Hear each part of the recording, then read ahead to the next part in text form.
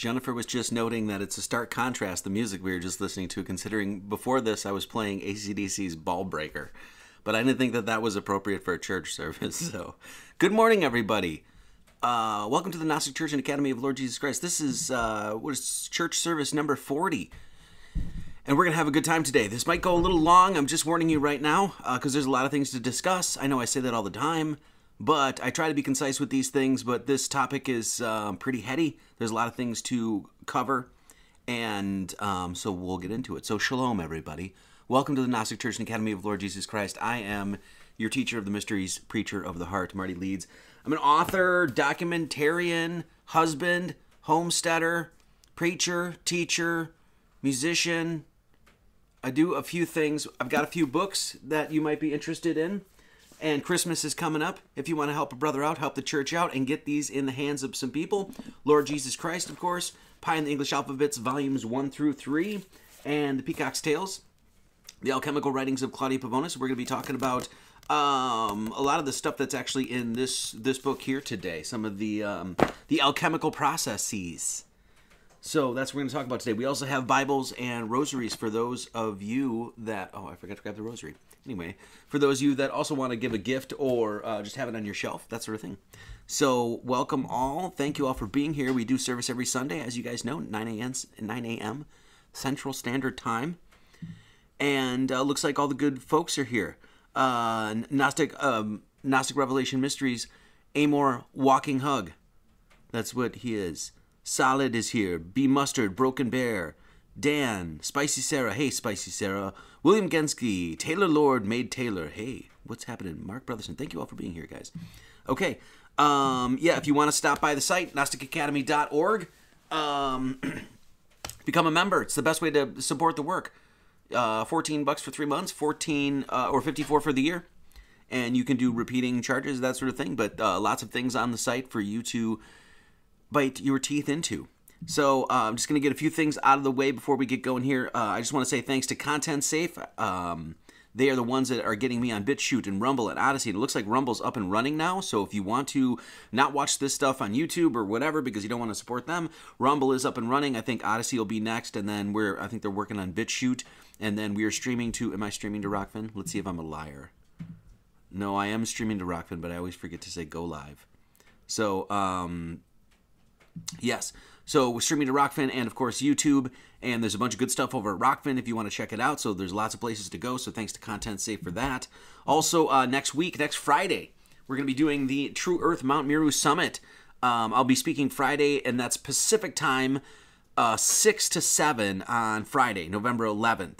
And so you can go to Thames, TEMMS.live, and you can get your tickets there. And I would really love to see, I don't know how many people have signed up, but I would really love to see 20, 30, 40, 50 of you sign up. It would really help us out, help the summit out so they can do it next year and all that. And there's a bunch of really great people speaking and entertaining and doing, comedy sketches and that sort of thing. We'll be... Peggy Hall is going to be there. Jaron, Brian at High Impact Vlogs, David, Mr. Avocado Wolf, BB, Big Bear, Benjamin, Balderson, or excuse me, sorry, BB, Big Bear there, Alex Stein, Eddie Bravo, Globebusters, Cats, Austin Whitsitt, etc., etc., etc. You can see all the people there. It's going to be really great. And so all talking about our true Earth. And I think you guys will enjoy the presentation I'm going to give. So, also doing One Day of Brightness, we're going to be talking about the winter solstice. Doing about an hour and a half, and this is, I'm not exactly sure when this is. This is December 18th, right before the winter solstice. We're going to be talking about the winter solstice. We'll be doing like an hour and a half with Lindsay, and I'm not sure who this other guy is. Joshua Lewis. Nice to meet you, Joshua. I don't know who this guy is. I've never heard of him, but we're doing a conference together, and so I'm going to be talking about some of the things we talk about today and some of the things we talked about last week as well. So if you get a chance, go support. I appreciate it. I just have to say a few thank yous before we get going here. 1221, Mark Brotherson. Thank you so much. I appreciate that. Yeah, Marty has become an organist and left guitarism. No, I can't play piano at all. Look at these fat sausages. You think these things can... Freaking, the ebony and ivories. I can't tickle them. I can't with these little sausages. So I have to stick to guitar. So I want to say thank you to a bunch of people. that have been supporting and supported last week and that sort of thing. So Gwendolyn H., you have to send us an email because I got your message, I got your letter. Thank you very much. And your rosary package and everything should be sent out, but we could not read the email. So if you're listening and you hear this, which I'm sure you will, please send me an email so we can get you set up at the site, because I couldn't read your chicken scratch, though it was lovely chicken scratch, don't get me wrong. So Michael S., I gotta say thanks to Michael S. He's been supporting every month for quite a while. And so Michael, I don't know how to pronounce your last name, so we're just going to go with S, but you know who you are. Thank you so much for your support. Eric C. is always in here giving his love. J.M. Grassi, thank you so much. We got your donation as well. Stella, welcome to the church. Mark Brotherson is always here, killing it. It's already true. Mary, Deborah Stille. Yes, I know how to pronounce your last name, but I'm not going to pronounce it correctly. And Small Axe, taking the small axe and chopping down the big tree. And Casey A. I want to say thanks to Casey A. He had sent a nice message in support of all the nonsense and hate. Lots and lots of hate I've been getting online lately. It's been exponentiating. Must be over a Target or something. I don't know. Anyway, so just so you guys know, I want to say thank you to everybody there. I just want to let you guys know, too, I've been hard at work the last week getting the next book out. And I honestly think I'll get it out. I'll probably be done writing it in like a month. It's going to be probably about 300 pages, something like that. It's called Scripture in the Stars. And I'm assuming that I'll actually get most of it written this month if I can stay on course. And I'm hella excited for it. I'm making it super easy to read. It's going to be less than about 300 pages. The last maybe 40, 50 pages, something like that or more, are going to be basically a reference manual to all the stars. So basically you can pick this book up and it's like, hey, I want to know about said constellation. What's its etymology? What is the history of it? You know, it's like, what is the mythology? Boom, you got a reference manual right there. So the last two books I've created, I mean, all the stuff that I create is really educational material, as you guys know. I only create educational material. But it's really sort of taking what we did here with the numbers, looking at 0, 1, 2, 3, 4, 5, 6, 7, 8, 9, how they relate to Christ and that sort of thing. But then doing that with astrology, doing that with the stars in the canopy above, just basically helping you familiarize yourself with those constellations so you can get to know them and start picking them out of Scripture. So these are the chapters I've got done thus far, just about 10. Let Them Be for Signs, Noah's Ark, the Tetramorph, the Great Red Dragon, and the Beast of Revelation, St. John in the Wilderness, and baptizing in the River Jordan, Jesus tempted by the devil, Adam and Eve, the Garden of Eden, Mount of Olives, and the Judean desert, feeding about 5,000. So I've already got those chapters done, and we already have the reference section pretty much done. So we're hoping that, I don't think it'll be out by Christmas, but hopefully released around then. So if all goes well, and, you know, God willing and the creek don't rise kind of thing. So $10, Gnostic Revelation Mysteries. Thank you so much, Mr. Amor. Thank you. So let's do a prayer and then let's get into it. O great Spirit, whose voice I hear in the winds, and whose breath gives life to all the world, hear me. I need your strength and wisdom. Let me walk in beauty and make my eyes ever hold the red and purple sunset. Make my hands respect the things you have made, and my ears sharp to hear your voice. Make me wise so that I may understand the things you have taught my people. Let me learn the lessons you have hidden in every leaf and rock. Help me remain calm and strong in the face of all that comes towards me. Help me find compassion without empathy overwhelming me. I seek strength, not to be greater than my brother, but to fight my greatest enemy, myself. Make me always ready to come to you with clean hands and straight eyes, so when life fades as the fading sunset, my spirit may come to you without shame. And that was translated by Lakota Sioux Chief Yellow Lark back in the Dizzy. Pretty good, huh? Pretty good. Goes a lot, pretty well with the last live stream we did, which I hope you guys, not a lot of people watched it, and I didn't really think a lot of people would, but it was a pretty important one because we talked about the Prisca Theologia. Basically, and we're going to expound on that today, basically leapfrog off that today. And basically understanding that God has given, there is only one God, and God has given one theology and one spiritual directive to man. And as we're going to find out, he put that in the stars above. And that's what we're going to learn today. So today we're going to do an alchemical view on astrology. Okay, and let's just jump into it. So we're going to look at astrology, but from the point of view that I take, how I've understood astrology over the years. And that is through the eyes of an alchemist. So let's get into it. First off, let's read from Mr. Manly Palmer Hall. The Science of Astrology. You guys good in here? No one's arguing? Everybody's being good? Yes. Thank you. Looking forward to that book. It's going to be good, Deborah Stilley. I'm very... You know, when you're in a creative project and things just go well, there's a flow to it, and that's when you know you're kind of in the right space, and that's really where it's been. I've just kind of sat down and it just kind of comes out, and I'm very happy with it thus far. A lot of graphics, so that when I explain something, I'm not verbose about it. I go right into it. I explain, you know, what the relationship to the story, to the constellation. Then I'm like graphics showing everything. So very detailed, but very digestible. So you're not going to have to sit there and pour through 500 pages or something like that. This is something you can pick up, read a chapter, put it down, you know, and that sort of thing. So, Manly Palmer Hall. The science of astrology had its beginnings with the most learned nations of antiquity. The first astrologers were priests and philosophers who found no conflict between the principles of astrology and the sacred philosophical systems which ancient historians agree were first revealed to humanity by the gods. Thus, astrology not only conforms with those universal laws which were the foundations of ancient wisdom, but it is also perfectly compatible with ancient standards of morality and ethics. And so astrology, here's another one that's pretty good. Millionaires don't use astrology, billionaires do. And it's supposedly from J.P. Morgan, who I believe just canned Ye. What's that guy's name? Kanye. I don't know if you guys are familiar with that. Black man calling out some people recently. Anyway, apparently he had like $140 million, something like that in their bank, and Mr. Morgan was like, no, we don't need you, Mr. Black Man. So apparently that guy, Mr. Morgan, who is part of the ruffian tribe, he apparently practices astrology. I don't know. So we're going to talk about astrology today, but I have to let everybody know I am not an astrologer. I've never have been an astrologer. I don't read birth charts. I don't do any of that. I don't perform divination or, you know, anything like that. Never have. Really have no intention of doing that.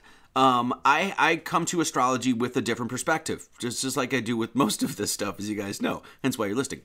But I study. Basically, what I do is study systems and system analysis. That's essentially what I do. So when I went to astrology, eventually I was like, okay, I wanted to look at the whole thing and see, does this have a legitimacy? Is this just a bunch of honky nonsense, right? And so in doing so, was hypercritical and hyper analytical over the years and found out, yes, there is absolutely something to astrology. Even the most critical thinker can come to it and understand basics. And that we'll cover this today, what I'm talking about. But I'm a systems analyst. Like, I analyze systems. That's what I do. So the systems that we look at, you know, is the number system and its correlates to geometry. What is the numeric alphabet in which everybody uses universally? 0, 1, 2, 3, 4, 5, 6, 7, 8, 9. We analyze that. We look at that. We look at it in different, as we have in the cryptology of Christ, we look at that in different languages, according to the cipher, what the meanings of those numbers are, etc., etc. We also look at the alphabet. That's one of the things that we do here with the alphabetical cipher. Not just the number to letter correlates, but, you know, what is the alphabet? What is language? We'll cover a little bit of that today. There's a big question mark about what language is and where it comes from. And so what I'm going to do is look at the celestial template of the zodiac as somebody that does systems analysis. And we're going to look at the system as a whole and realize that it's highly alchemical. Okay? So the first thing we're going to do is, what are the stars? What are the stars? Well, they're metaphysical objects of truth is what they are. And they're available to all people, and as far as we know, the patterns of the sky, meaning the way that the constellations have been placed in the sky, have been the same for a very, very long time. Now, we can't, of course, prove this, but as far as we know, that's true. In other words, there's an incorruptible canopy above our heads, a metaphysical truth that God has placed up there, that cultures across the world have related their own spiritual journeys to, and that's the stars. So what are the stars? So let's go to Genesis. And God said, let there be, this is Genesis 1:14-16, and God said, let there be lights in the firmament of the heaven to divide the day from the night, and let them be for signs, and for seasons, and for days, and years, and let them be for lights in the firmament of the heaven to give light upon the earth. And it was so. And God made 2 great lights, Greater light to rule the day, lesser light to rule the night. He made the stars also. So within the opening lines of Genesis here, just after the evening and morning of the third day, we find God commanding the lights in the firmament to have very specific functions and purposes. So as it's commanded, those lights upstairs have very specific functions. These lights have been created to give light upon the earth, divide the day from the night, and are to be for signs, seasons, days, and years. So, of course, one of the main things that the stars do is track time. Seasons, days, years, dividing the day from the night. As we covered last live stream, you can't even understand, you can't even look up and see what the stars are until the sun goes away. Hence, the sun becomes a supreme symbol. And this is really what astrology is all about, as we're going to see when we talk about tropical. We are told by the Almighty himself that the celestial objects above our head are simply lights. That's it. Nothing more, nothing less. In physics, we recognize light to mean that agent which makes things visible, but in theology, we understand its role a bit deeper. When light is defined as light, those lights up there are defined as spiritual illumination by divine truth. Those lights up there, we don't know what they are, how far away they are, how long they've been there. We don't even know what they are. We can't travel to the sun. We can't travel to the moon, no matter what NASA or JAXA or ESA or any of these jackwagons have told you. No, there's not a rover roaming around on Mars. Those are not physical places that you can go and visit. They are literally metaphysical, beyond the physical. So the only thing that we can say is, well, God's placed them there and they are illuminating us to divine truth. According to the latter definition here of the, this understanding the lights as spiritual illumination by divine truth, it's saying that God has placed these lights in the firmament to speak of divine truth. That's what they do by their very natures. So light is what is announced from the mouth of the Creator when his first words were, "Let there be light." Scripture then confirms the undeniable infallibility of God when it then declares, "And there was light." So God said, "Let there be light," and there was light. And this opening phrase instructs us that there is no difference between what God decrees and absolute truth. So when God says something, that's just it. That's truth. When he speaks, it is so. Or in short, light is truth. So when we look up at the canopy of the stars, what we're looking at is divine truth or a metaphysical verity, a universal metaphysical verity. Now, as you guys know, there's been a long history. Of course, this is what you'll study when you go into Gnosticism and Freemasonry and Rosicrucianism and looking at the Knights Templar and the Theosophical Society. When you basically take the occult road, that all the churches today and of the past have been like, no, don't go there, right? Well, what you can actually see is that when you go down this road is that the church is really the one that's separated these things. That astrology and the Bible were two peas in a little gay pod together, right? That you couldn't, in other words, the churches and the Christian mystics of the past well understood that the Bible was astrological, astrotheological, and astrological. And it's only in our modern churches, contemporary churches, that have separated these things. So much so that they'll say, oh, astrology has nothing to do with it. That it's like pure demon worship. And once again, if you just go into the history of Christian mysticism, you'll find this all day long. You don't even have to go into Christian quote-unquote mysticism. You can just, once again, go to some of these churches, cathedrals, all over the world, as Jennifer and I did when we went to Germany, and you'll find this. The prevalence of astrological symbolism was ridiculous. If you knew what to look for, it was everywhere. So you have the modern churches that have essentially cut this study off, right? And we're going to revive it. So it's really ridiculous that astrology has been separated from Christianity because, number one, you can't read the Bible without understanding astrology. End of story, full stop, period. And beyond that, as we'll read here, astrology has been the foundation of many different sciences, whether that's botanical, medical, etc. The study of many different fields of sciences, such as medical, botanical, psychological, have long had a connection with the movements of the planets, especially those of the sun and moon and the wandering stars. The zodiac man, is which we'll cover here in a bit, the zodiac man still appearing in the pages of contemporary farmers' almanacs. So you can go to your store, and the last time I checked, you can go to the store, look at the Farmer's Almanac, and you're going to find this highly mystical, highly esoteric notion of the Zodiac Man. And the Zodiac Man is the idea where the constellations have been placed on the body of the human being. And this has been used for centuries by healers as a way to treat diseases and illnesses. And it's even claimed by some of the greatest physicians in recorded history that it is alone the key to health and healing, with Hippocrates declaring, a physician without knowledge of astrology has no right to call himself a physician. This is like the Hippocratic Oath is alleged anyway, or is given, this is the origin of the Hippocratic Oath. Was Hippocrates here. And this dude is saying, yeah, you can't really heal anybody without astrology. So that's pretty interesting. So we have this separation, this disconnect that Christianity has with astrology. And to me, it's hilarious because, it must be reminded here, let's just say this, that even the announcement of the birth of Jesus, who was called the Christ, was prophesied by the arrival of a star. Matthew 2:2 saying, "Where is he that is born King of the Jews? For we have seen a star in the east and are come to worship him." That quotation there is 365 in English gematria, by the way. So that's another thing. But beyond that, why any Christian would accuse the science of astrology as devilry when such a profound declaration is being made in Scripture about the power of tracking the stars. So here, the announcement of the Savior was understood that he was going to be born by looking up in the canopy and be like, oh, there's the star. So in other words, what Matthew is saying in the very opening pages of the New Testament, Matthew's saying, astrology has to do with prophecy. So much so that it prophesies the coming of Jesus. Now, why could we say that astrology has to do with prophecy? Well, it's pretty simple. Because what does astrology do? What does that thing in the sky do? As we've covered before, as Genesis is telling us, it's there to track and map time.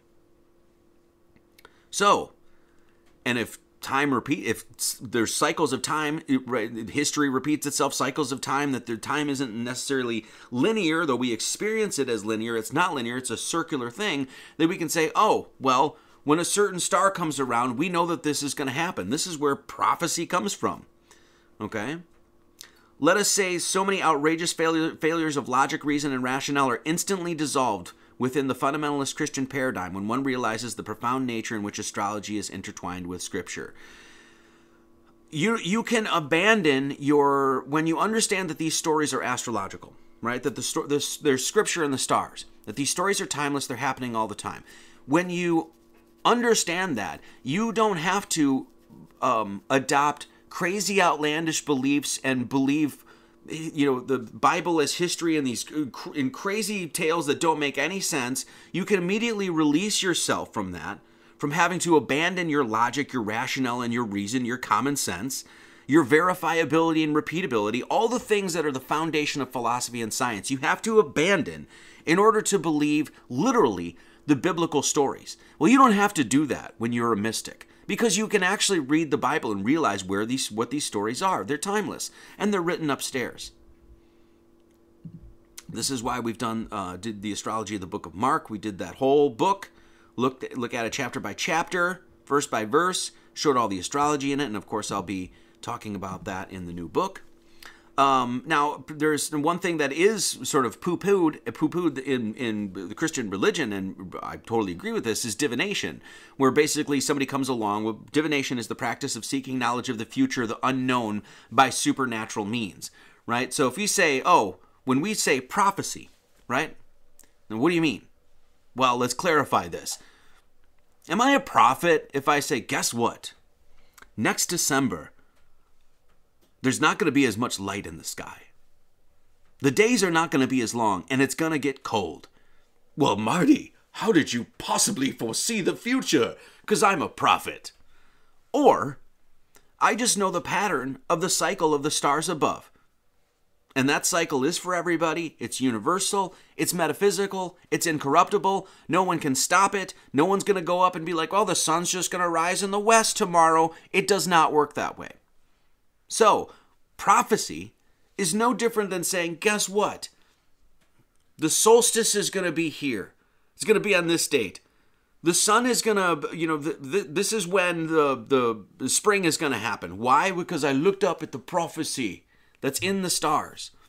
This is what they're saying when they said, oh, they recognize the birth of Jesus. What is Jesus, as we know? Well, in the astrological sense, is a corollary to the sun in one of his symbolic manifestations. So you can prophesize all day long about the sun. Why? Because the sun acts like clockwork. It's like a big clock in the sky. Oh, it's going to rise in the east. There it is. There it is. There it is. And then it's going to do its pattern. And this is what astrology is all about. Essentially, recording the patterns of the seasons and man's relationship to those patterns. So divination, now somebody comes along with a birth chart and says, well, you're going to get married in 2 years and you're going to have 3 children and then you're going to have, you're going to be an entrepreneur and then your grandma's going to die and shit like that. And that is divination, because what you're saying is you're actually, purveying to somebody a bunch of information that you don't actually know and putting that into their head. And that can do a ton of harm. So that's really not what the difference between divination and prophecy. There's nothing really prophetic about saying, hey, the sun's going to rise over here. Though you can absolutely prophesize that is going to be true. If you're going to say, well, oh, you're going to, go broke in 2027 or something like that. You can't know that. You can't see into the future. So this is the, why divination is so poo-pooed. And I totally agree with it. The Bible talks about, doing this as well. Enchantments use divination. And sold themselves to do evil in the sight of the Lord to provoke him to anger, using divination as an observer at times, or an enchanter or a witch. They prophesize unto you a false vision, right? And a thing of naught and the deceit of their heart. A lot of people will fill your head full of nonsense. A lot of astrologers do a reading and stuff like that that have no really moral ground or anything like that don't even know what they're talking about. But they'll do it for, you pay them $150 for the hour. And they've got no problem taking your money and filling your head full of a bunch of nonsense. People do this stuff all the time. They do it with gematria, they do it with the tarot, they do it all this stuff. We don't do any of that here. Never have I done, in the 10, 11 years I've been doing this, never have I once done anything of the sort. So, like I said, we're going to look at systems analysis today. One of the things that you look at when you see the totality of the zodiac is what? Well, it's geocentric. That's a pretty important one. So when we look at the system of the zodiac, first we have to look at that star grouping isn't actually a lion, and this one over there, this hook thing isn't actually a scorpion. Well, of course, we know this, right? This was obviously created, set up, designed, what handed down from the gods. We have no idea. But we can look at it and say, well, this is a system that actually helps us map and track time. And when we actually utilize this system, what is the thing that we find? Well, it actually tells us about our true cosmology, that it's geocentric. That we don't know what exists outside of the earth or under the earth, or we don't necessarily know what the ends of the earth are. We don't know any of that stuff, and we'll probably go our whole lives without knowing it. But you know what astrology does tell us? That everything is centered around the earth. It's geocentric. Everything is revolving around the earth. So that's a pretty important thing to when one of the pieces of high wisdom that is being passed on through the zodiac. It's geocentric. Everything's revolving around you. Astrology also is a merging. It's a synthesis of observation, because we don't know what the lights are. All we know is they're there. We don't know how far away they are. What are they composed of? Anything. All we know is that they're lights and that we can use them to track time. Astrology is literally, in the etymology or definition, it's calculation and foretelling based on observation of heavenly bodies. Just like we said. It's a prophecy. It's really, in its most dumbed down sense. It's you're foretelling, the moon is going to be waxing. Right? So, but it's calculation. Astrology, and this is the important point, that astrology leads you directly into mathematics. Because astrology is impossible without mathematics and geometry, full stop. You can't even create this thing, a birth chart, without first being okay, we got this big circle, and then there's some, we're going to divide this stuff in there, and there's a circle, we divide that, and then these have 12, and then there's going to be this, and this one's, this sort of thing. You can't do any of it without mathematics. So there's a synthesis that happens within these two studies, okay? This synthesis is actually leading you to the divine, leading you to a spiritual understanding of these things, because you realize that it's not like we've got astrology over here, and then we've got mathematics over here, and then we've got biology over here, and then something else over here. No.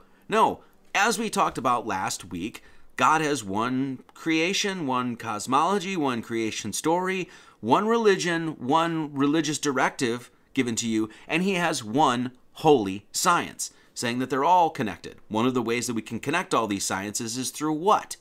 Math and geometry. So calculation, the only thing that we can do. We don't know what those stars are, how far away they are, who put them there, how long they've been there, but you know what we can do? We can track and map and calculate those stars. And that's what astrology ultimately is. It's a mapping and tracking of time. Of course, once again, the geometries of astrology, sextile, square, trine, opposition, conjunction, all of these are mathematical terms. Now, most people that even do astrology have zero study within math at all. They just know these things. Well, it's like, oh, this is 120 here and that sort of thing. But once again, you can see how intertwined these two studies completely are. So in other words, what I'm saying is the ancient astrologers that were adept at this study, that basically that crafted this thing, they had to be not just expert sky watchers, but expert mathematicians as well. And this is why one of the reasons that we focus on things like mathematics, geometry, and astrology so much. These are metaphysical sciences. And the people of the past that wrote the Bible absolutely knew this. And unfortunately, there's not enough of us that know this today. Now, astrology ultimately is a story of the sun. And this is what we'll get into sidereal and tropical, because I know there's a lot of people that are interested in this. And so once again, I am not an astrologer, so I'm only going to give you my perspective of understanding this over the years. And so that's all I could give you anyway. So astrology is the story of the sun. It's a story of the sun, though, terrestrially and celestially. And this is the difference between, as far as I've understood, we talked to our friend Bonnie last night, who's been into astrology since the 70s or before that, I think. So she knows a lot about it. So we talked to her, just studying it over the years. This is how I've understood it. So this is what I'm going to relay to you.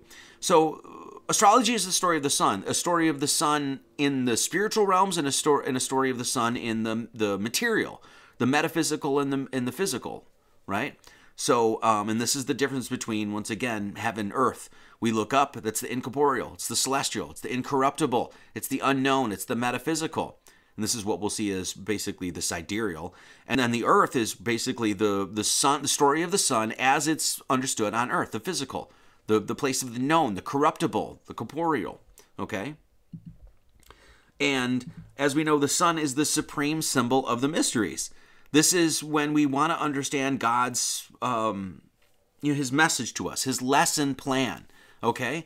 One of the ways that we understand this is through the sun, and hence why the sun is a supreme symbol of the mysteries, hence why you find sun gods everywhere. This is why, once again, we talk so much about Jesus Christ and all the mathematics being directly related to the sun. Once again, we can't even see the canopy of the stars above until the sun goes away. So we can't even understand any astrology whatsoever, at all without the sun, of course, but we can't even map and track the stars at all unless the sun goes away. So the sun becomes this central figure. So if we want to go into the Tao, into the way of nature, and see what God wants of us, the sun becomes this supreme symbol. And the sun is going to lead to, of course, understanding astrology. So we have two different types of astrology that, now, once again, I'm not an astrologer, and so people will argue and bitch about this stuff all day, and they they'll fight with one another, like, no, tropical is the way to go, and sidereal, blah, blah, blah. I'm not going to do that today. I'm going to give you the perspective of how I understand it, and then we'll go into the actual alchemy of the zodiac. So sidereal and tropical mean exactly what the words mean, right? So sidereal means of or pertaining to the stars, so the celestial. Okay, so really what the story, astrology is astrologia, right? Is basically the logic of the stars, the study of the stars. Well, the lights, one of the main ones is what? The sun, okay? So it's a story of the sun related celestially and terrestrially. Sidereal is of pertaining to the stars. starry astral of the constellations, as you can see, sidereal. So it's a celestial story of the sun. The tropical is pertaining to the celestial tropics, right? Which is actually like the zones of the earth. So it's literally looking at the path of the sun. So let's do this. The tropical, as I've come to find, this is what's so confusing. At least this is how it's understood by modern astrology. That the tropical has really nothing to do. The tropical zodiac has nothing to do with the stars itself. It has to do with the sun and its relationship on Earth. And basically, it is the story of the seasons. That's what tropical zodiac is. The signs of the houses and of the zodiac, all of the houses / signs of the tropical zodiac are named after the constellations, but they really have nothing to do with the constellations, and this is how it's at least generally understood. The tropical zodiac is a story of the sun as it makes its cycle on Earth, the seasonal cycle on Earth. It's divided into 12. Each one of those houses has particular qualities, how they react. If you're born within that certain time frame, that sort of thing, you'll have these sort of qualities that, that sort of thing that influence the human being. So that's what tropical is. Sidereal is literally the sun in the backdrop of the stars in heaven. So this is one of the big confusions that people have. The tropical zodiac is entirely sun-based, and the signs are set upon the ecliptic. The tropic has everything to do with the sun. It has really nothing to do with the stars in the firmament, nothing to do with that at all. It has to do with the sun and its relationship on Earth. The sidereal zodiac is based on the position of the sun in relationship to the actual constellations. And this is the difference. So I'm going to have this woman here. I'm not sure what her name is. I'm sorry, but this woman who's wearing entirely too much makeup, but she's going to do a quick little 2 minutes on how it's generally understood the difference between sidereal and tropical today. So the tropical zodiac, the thing that people don't understand about the tropical zodiac, especially those who are not really super into astrology, is that it has nothing to do with the constellations other than the names of the signs. At one point, the tropical and the sidereal zodiac were the same, right? Especially at the beginning stages of Western Hellenistic astrology. They were at the same point, and we weren't really accounting for the precession of the equinox. By the time Western astrology in its current state was fully formed, we knew the difference. We knew that there was a precession of the equinox, and most astrologers actually stuck with the tropical zodiac anyway. And so what the tropical zodiac is it actually has to do with the sun's trajectory across the sky throughout the seasons. From our perspective here on Earth, it has to do with the seasonal cycles in respect to our perspective in physical life here on Earth. And the sidereal zodiac is very different. The sidereal zodiac actually has to do with the placement of the constellations in the sky across the ecliptic, right, which is where the sun and the planets move in the sky. And so when we're talking about the sidereal zodiac, we're talking about cosmic influences that are way, way, way out there. It has nothing to do with the seasons. It has nothing to do with any of that. It has to do with where the planets are placed in the sky, in the constellations themselves. And so they're not going to be equal segments like they are in the tropical zodiac. The tropical zodiac is divided in a very specific way. Again, based on those seasonal cycles, it's based on the equinoxes and the solstices. Okay, so you basically get that there. So now one of the big contentions is the precession of the equinoxes. And I'm not going to go over this too much because it's just a whole discussion in and of itself. But basically what she's saying is that the precession of the equinoxes is the claim. Now we know that the precession of the equinoxes, as it's understood in the globular model, is absolute horseshit. We know that because there's not some axial wobble of the ball Earth that doesn't exist and then therefore it moves. None of that is nonsense. It's complete nonsense. But that does not mean that there isn't necessarily a slow drift of stars over time. Now the problem is that we can't prove that, at least as far as I'm concerned, we can't prove that this is happening at all. So now we have this disparity between tropical zodiac and sidereal zodiac, that at least what they're saying is at one point these lined up. And the precession of the equinoxes is the thing that sort of knocked them off kilter. You can take that for what you will. I don't see that there's any way to prove that. at all. So, because we'd have to prove the precession of the equinoxes first. So, and we haven't done that. So, until that gets sorted out, this is one of the biggest reasons why I do not do any sort of birth charts or anything like that, because it's like, okay, well, which, there should only be one system, because there's only, once again, one God and, one faith and one Lord and one baptism, one, all that other stuff, right? Only one directive that he's given us. So there should only be one, in my opinion, one mapping and tracking of the stars, that there shouldn't be these sort of two systems. So, but we don't have to look at, and the other thing I'll say about this is that everything that I've seen when people do like birth chart readings and things like that, right? This is just my own personal experience, that the tropical zodiac seems to be more in alignment with people's personality traits than understood sidereally. That's just my 2 cents. I'm not putting any sort of money on the table with that at all. But other than I've had my own chart read, right, or I've seen my own birth chart, and then I've also looked at several books like The Secret Language of Birthdays by Gary Goldschneider, that sort of stuff. And it seems like, me being born in Aquarius and sun sign in Aquarius and moon in Aries, that all of that stuff lines up perfectly with my own personality, like down to a T. In fact, I think in Gary Goldschneider's book, A Secret Language of Birthdays, which I'm pretty sure is all tropical zodiac, my sign or my day was called the Day of the Poetic Song, which is really interesting. And like, there's so much like of the explanations of the personality traits in there that were just spot on with me. So that's what made me really resonate with that, because I was like, you could turn the page to another, chapter or another day, and then read that, and you're like, that's not me at all. It's like, he's shy and reserved and doesn't like to curse. Well, that's not me. You know what I mean? Like, so that was the one thing I'll say. Tropical seems to, in my own experience, seems to be closer in alignment with personality traits. But because it's such a soft science in that sense, I refuse to, I always step back from it, because I'm like, I don't want to go there, because I'm more into, like I said, systems analysis. So, the sidereal and tropical, they claim that 2,000 years ago, these two were aligned, and then they drifted apart over centuries because of the precession of the equinoxes, because the group of stars that was in Aries, sidereally, where it was tropically, is now drifted back, and now we're in, etc. All I know is that we cannot prove that.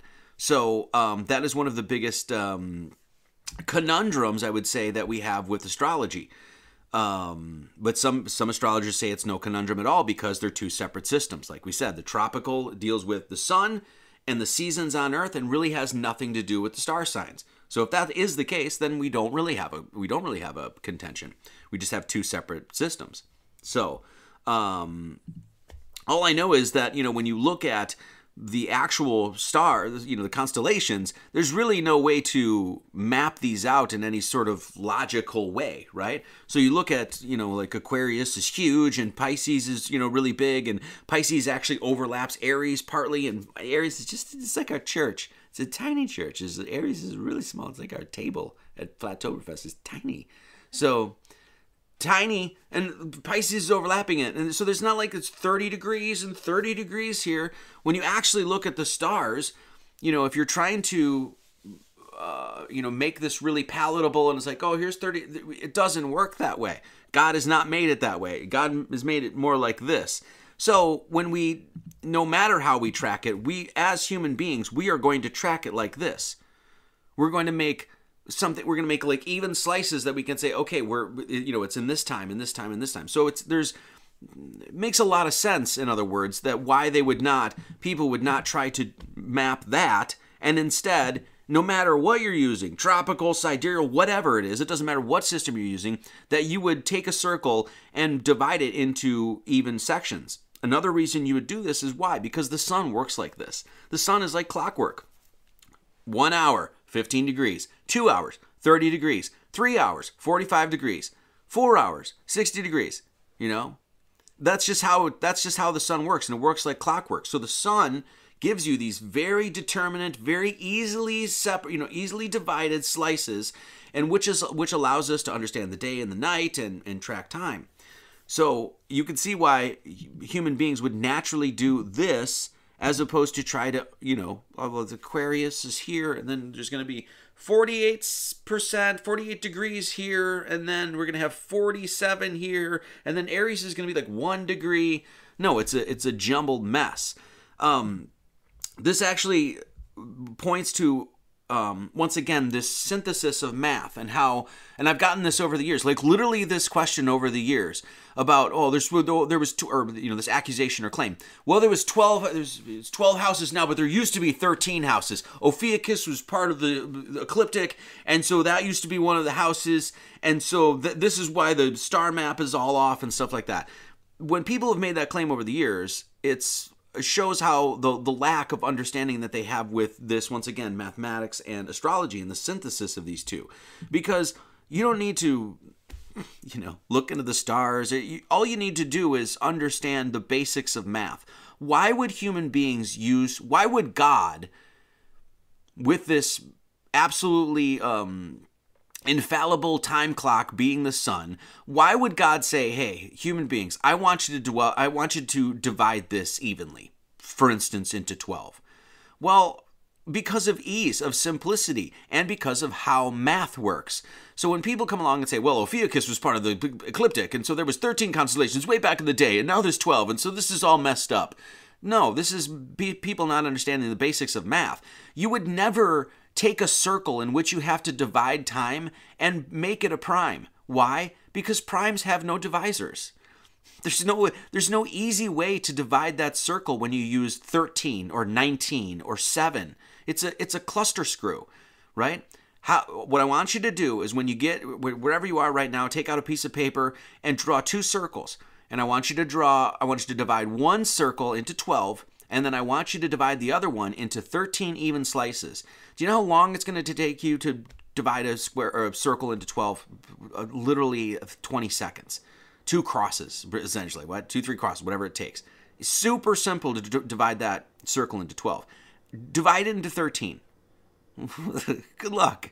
So, you can see that there's, once again, looking at this as a system, like an entire system, you can see that there is a lot of logic that went into the construction of this, just even by the math that's being used. So was Ophiuchus once part of the ecliptic and they kicked it out? No. Doesn't make any sense at all. And all you have to do is understand the basics of math there. No, there's not 13. That's a prime. It has no divisors. How are you going to divide time into 13? You're not. In this sense. So another thing that people will say was like, well, why do we use once again, this stuff is given by God. Okay, as we're going to see. It's not like human beings just went out and they were like, well, we're just going to use 360 for the degrees of a circle and the degrees of a square. Why are we using 360? Well, number one, like for instance, there's 365 days in the solar year. Well, why wouldn't we just use 365 and then divide that? Well, because it only has, I think, 3 or 4 divisors. 365 has 1, 5, and 73, and 1, 5, 73, and 365, I think. So that's not a very, it's not a very easy way to divide all this time that we're going to divide by looking at the stars. God said, well, how many hours in the day are there? How many 15-degree segments does that sun? Well, 24. And it's easily calculable, 24, we divide it into hours. Why are we using 24? Well, because there's 24 divisors of the number 360. So in other words, why are we using the 360 degrees of a circle? Why 360 degrees of a square? Because of the way you can divide that geometric form. There's 24 divisors of 360. How many hours in the day? What is 360? The circle, which is what, a cycle. What is the sun doing? You see what's happening here? God himself, by just understanding the properties of numbers, I want to go and understand the property of the number 360. I do so, and you know what it's going to do? Give me natural wisdom. That's what it's going to do. Oh, well, why are we using 360 for the circle and square? There's an answer. Why 24 hours in the day? There's an answer. And the number itself actually provides this logic. So these are some of the things that, once again, why mathematics and astrology is, they're used in conjunction.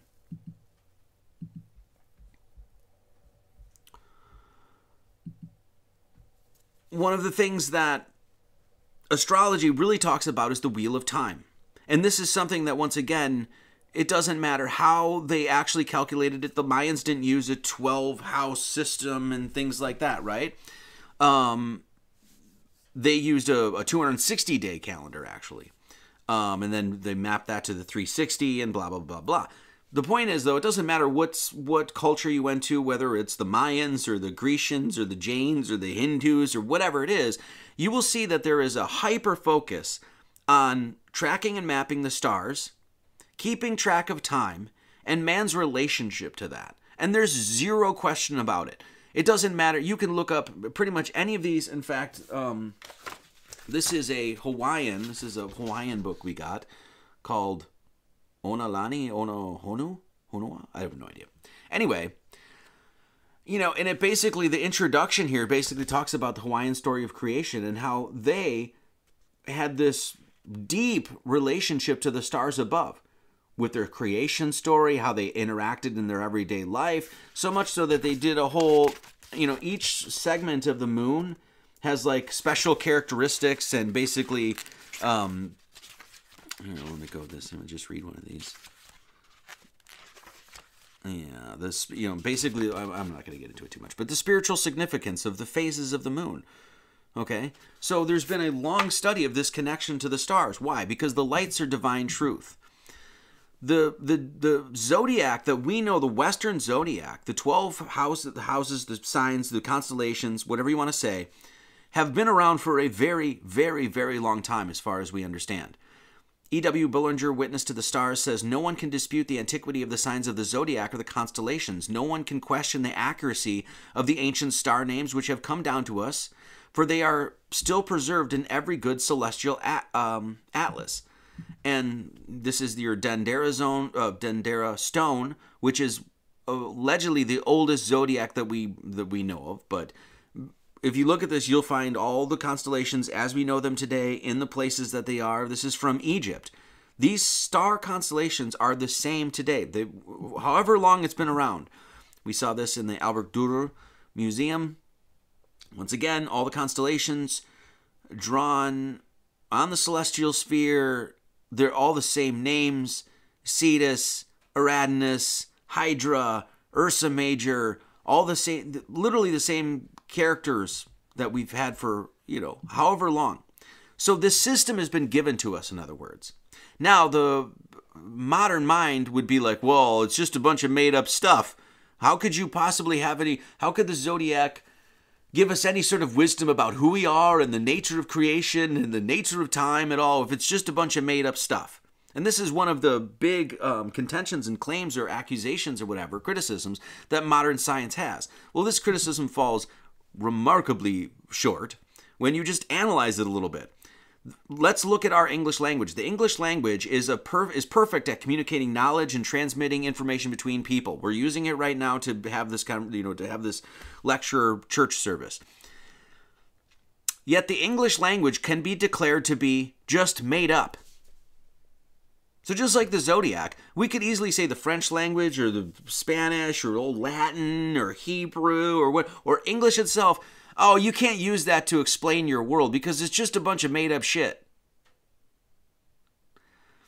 We have no idea the origin of the numerous languages spoken across the plane of this earth, nor do we know how languages are created, whether they have been given to us by more advanced cultures, handed down by God himself. No man, nobody here, nobody across the plane of this earth, if honest with himself, can fully answer any of these questions. Yet here we are, right now, using this language every single day to communicate the world to one another, discuss philosophy, engage in scientific inquiry, debate theologies, tell our children we love them, and yet no one bats an eye or even questions our own language's ability to function perfectly to suit our needs. And from who and whence did this linguistic system arise? Where does language come from? We don't have a frickin' clue. We know not, nor can we. The past is the past, and that is that. So here we are, using language every single day to communicate our world to one another. And somebody could come along, some, whatever, materialist, scientist, basically pseudoscientist, that's what we understand them, materialist scientist that comes along and says, well, you can't use the zodiac to understand anything. It's just a bunch of made up stuff. Somebody just, not like a lion up there. They just put this shit up there. You could say the same thing about our language. If our language has been given to us and works perfectly, may we not say the same for the houses, signs, symbols, and names of the zodiac? Here we have an artifact of our history, just like our language, just like the Holy Bible as well. We have an artifact of our history, a complete and complex system used by navigators, magi, and astrologers for generations, one passed down from great antiquity, one that supposedly marked when Jesus was going to come. Is it possible that this zodiac system, just like our language, is perfect at communicating knowledge and transmitting information? So this is one of the biggest critiques that people will have, criticisms against the astrology. Well, there's not a Scorpio up there, and people just made that stuff up. Okay. You could say the exact same thing about every language that every single person speaks. It's just a bunch of made up shit. Why are you paying any attention to it? The funny thing is we actually pay attention to the languages here, right, at the Gnostic Church and Academy of Lord Jesus Christ, and uncover that these are magical systems, that these systems, for lack of a better term anyway, these systems are there to actually, in one of their principal means, besides just being the thing to communicate knowledge, the knowledge that's being communicated with these systems is divine knowledge. That's what's at the core of our language. That's what's at the core of astrology. Astrology is a big system, as we're going to come to find, to help you return home to God. So the zodiac, just a bunch of made up stuff. Yeah. So is everything else that we use to communicate the world to one another, right? This is why we focus so much on the zodiac, man. When I started studying esoterica, like, this is something you would find everywhere. There's like you couldn't pick up really a book that was dealing with astrology anyway, that the author knew his stuff, that you wouldn't find this somewhere. And there's a gazillion different examples of this. I'm just going to show a few here. We've covered this many times before. But this is basically the notion that God made man in his own image. That people are like, oh yeah, we're fallen. We're souls that have fallen. Yes, but we're still made in the image of God. Which means we're made in the image of what? When we look up at the heavens, hey, it's the canopy of the stars above. Those stars are within you. This is what the zodiac man is saying. You look up, you're not looking out. You are, but you're looking out as much as you're looking in. And this is why you have the zodiac man reflected onto the human being. Once again, this is a material-minded scientist, right? A J.F. Garippi kind of guy, or any of these people that poo-poo this stuff. They could just look at this and be like, oh, this is a bunch of made-up stuff. Just arbitrarily, the frickin' Taurus is the neck, and this is just a bunch of hooga-booga, right? Just a bunch of esoteric nonsense. No, it's a divine system that has been passed down since from great antiquity, that is whole, complete, and still in use today. Maybe we could extract some higher wisdom from it. What we're going to do is look at this system alchemically and understand that it is telling you about the process of death and rebirth and just how to undergo that process. And it's a story that's crafted by the sun. It's not a story that's like, it's only found in this one. We just have to go to Psalms in that 4th chapter and there it'll be. This is why we always say this book here is trying to help you transcend the book and see the living presence of the word everywhere around you. The zodiac is a system to do that, is to get you to understand the felt presence of God and what you're doing here. The zodiac comes from the circle, literally circle of little animals. That's basically what it is, a bunch of beasts, animals. Okay. The zodiac, I'm not going to go into that. I talked a little bit about birth charts, that sort of thing. This is something, once again, I don't do, but this is the basic basic elements, we should say, of the zodiac. Of course, you have the planets, the houses, which are the houses and the signs are different things. The star signs, the houses are just. Once again, none of this stuff in the tropical is even referencing the stars. These houses and signs are just named after the constellations, which is, I think, the big confusing thing here. So, but those are your basic elements of astrology. Yeah, I'm not going to go into that. I will talk about the legitimacy of birth charts, though. When you talk about the notion that, once again, this is another thing that's sort of poo-pooed by modern science. It's like, oh, you're born in this sign, so therefore you're going to have these sorts of qualities. Well, the zodiac ultimately tracks the rise and fall of the sun throughout the year. And that pattern, once again, when you talk about tropical, it's referencing the fact that there is a pattern, a cycle of the seasons. And in that cycle, all of those different time periods that the sun, is in that cycle has a different quality to it. Winter is different than the spring, and spring is different than the summer, etc., etc., etc. So all it's saying is that those qualities are reflected in the human being that's born.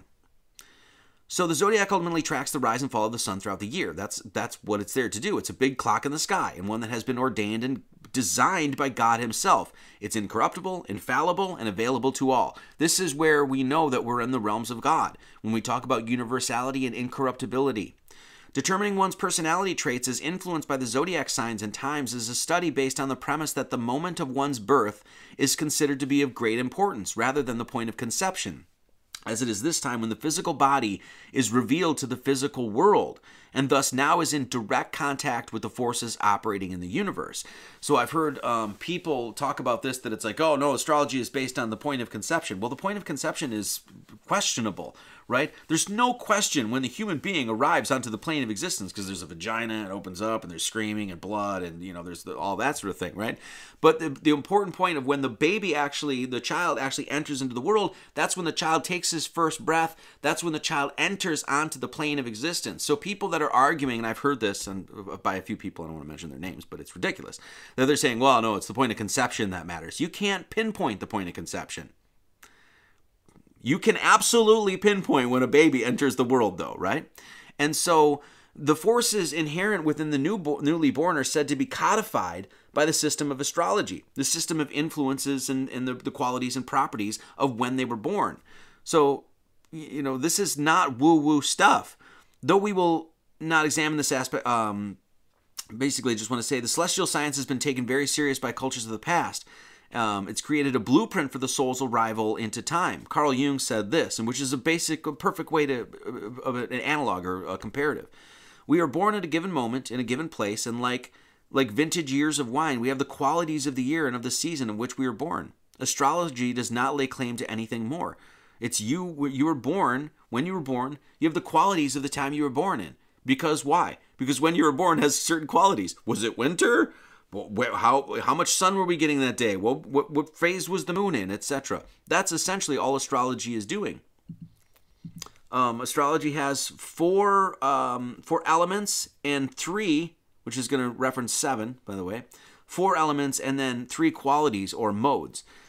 Earth, air, water, and fire, which is the alchemical elements. It's, lauded in alchemy, of course.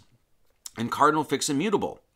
And cardinal signs are considered energetic and dynamic. Fixed signs have persistence, perseverance, and stability, while mutable signs are flexible and adaptable. When you look at this as a whole system, what you're looking at is a system of transformation, which is exactly, basically a cycle and system of transformation and renewal. So, and that's exactly what the sun does every single year. So when we talk about a tropical zodiac, the sun's relationship to what's going on Earth, that is giving us a pattern, and that is the seasonal pattern. This is what all of the signs, all of the elements, all of the qualities and modes are all talking about. So when you look at, basically when you do the start of a season, that's where your cardinal is. So if you start the season in summer, it's like, hey, we got the Cancer there, and then we're going to go to Leo, and that's your fixed sign, and that's when you're fixed is when you're in the middle of summer. That's why it's quote-unquote fixed. Then you get closer to where you're getting into fall, and then there's a change. There's a mutability that happens, hence there's a mutable sign. So cardinal means basically the start of a season. The fixed means you're essentially fixed in the middle of that season, and then the mutable is saying, hey, we're about to change into seasons, hence cardinal, fixed, mutable. This constant transformation, this constant basically cycle of transformation is also doing what? It's also going along with it is transforming earth, air, water, fire. So when you look at this alchemically, the transformation of your own soul, when you look at this system, you're like, oh, okay, what is the sun doing to everything on Earth? It's transforming it. Just by the seasons itself, we know that that's to be true. Now, the qualities, attributes, modes, that sort of thing, that are elements that are assigned to this, what are they doing? Tracking and mapping the change, the transformation. So spiritually, what does this ultimately say about you? That, well, if you're reflected in that, right? What are you there to do? Transformation and renewal. Death and rebirth. That's exactly what the seasons do. This is exactly what we talked about last week. This is exactly why the sun is a symbol of the mysteries, because the sun tells you about what? What is the one thing that the sun is doing? Yes, it's tracking this, telling us about day and night. Yes, we know that. Yes, it allows us to see the stars at night. Yes, we know that. Blah, blah, blah, blah. Ultimately, what is it doing? Talking to you, telling you symbolically about death and rebirth. It does it every day, diurnally, and it does it every year. The zodiac is a system that tells you even more about it. Hence where cardinal fixed mutable comes from, etc., etc. If you are going to do birth charts, that sort of thing, number one, a few things I would say is, they say there's 9 planets, or there's 8, and then Pluto got kicked off, and then I don't know what's going on there. I will say this, though, that alchemically, the focus hasn't been, Neptune and Uranus and Pluto. Those were not, as far as I've understood, were not the focus. The focus was always on the 7 planets, the sun, the moon, and then the rest of the 5, right? Mars, Venus, Jupiter, Saturn. Did I miss one? Mercury. So those 5. And then the greater light and the lesser light. It was always a focus on 7, not 8 or maybe 9, or Uranus and Neptune, and then maybe Pluto. And you'll see this across, in many different ways, the focus of the number 7. Of course, in the Bible, the importance of the number 7 is all over, right? 7 stars in the hand of the young man and son of man, 7 spirits before God's throne, 7 times the prophet commands, 7 golden candlesticks, 7 angels, 7 horns, 7 trumpets. It's always been a focus on 7. The zodiac itself is your study of time. Even Jesus, in Genesis, it even says, hey, what are you using these lights for? To track and map time. Then we say, well, what is the time frame that we exist in? Well, weeks, days, and weeks, right? What is the week? It's named after the 7, these wandering stars, celestial objects, if you will. They are 7 in number. So there's always been the focus on the traditional number 7. And I think when we get into astrology, because we're coming back into a lot of this knowledge in the time frame that we're in right now, I think we really need to re-examine this and say, hey, should we even be focusing on Neptune and Uranus and Pluto, that sort of thing? The 7 days of the week named after the 7 visible planets. And you have to remember the 7, Sun, Moon, and then the other 5 there, Saturn, Venus, Jupiter, Mercury, Mars. Those are the ones you can see with naked eye observation. These are the ones that you can see, that anybody can see just with their naked eye. So hence why there was another important reason why there's a focus on 7, besides the gazillion that we've talked about on this channel. 7, of course, is the foundation of the cipher. All across the world, you find a specific focus on 7. It is singular to observe the important part occupied by the number 7 in all the ancient systems. There were, for instance, 7 ancient planets, 7 Pleiades, and 7 altars burned, etc. One of the things when I was doing comparative analysis on mythologies and religions and things like that, 7 is just, it's ridiculous how much you see this number. It's almost like, it's like over the top, a focus on 7. So my take is that if you're going to do birth charts and things like that, I would focus on the traditional 7. This is what I would do. Like I said, I'm not an astrologer. So one of the things, since we're talking about an alchemical understanding of astrology, which we'll get into right now,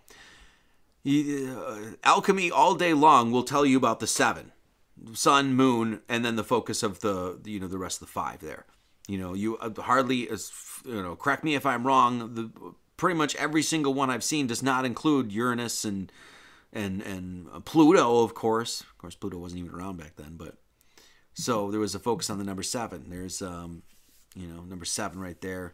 Sun and moon going into one cup, becoming the Mercury, surrounded by the other four planets there. Notice here there's the sphere of stars. This is all chained to this. It looks like the sphere of stars there is really what it is. And then it's chained to, I want you guys to look at this because this will be important moving on. It's chained to of this double-headed eagle figure. So two heads on one body. And then it's also chained to a lion. And then it's also chained to the number 7 down below there. You see that? So those three becoming one, if you will. Two heads on one body, the double-headed eagle, the lion, and then the number 7. Okay? And this basically means visit the interior of the earth and rectify what you find there. Rectify what you'll find, or rectify what's inside, and you'll uncover the philosopher's stone. Occultum lapidum. Lapidum is the lapis. It's the stone. The occult just means the hidden stone. The philosopher's stone. Visita means visit. Interior means interior. Terra means earth.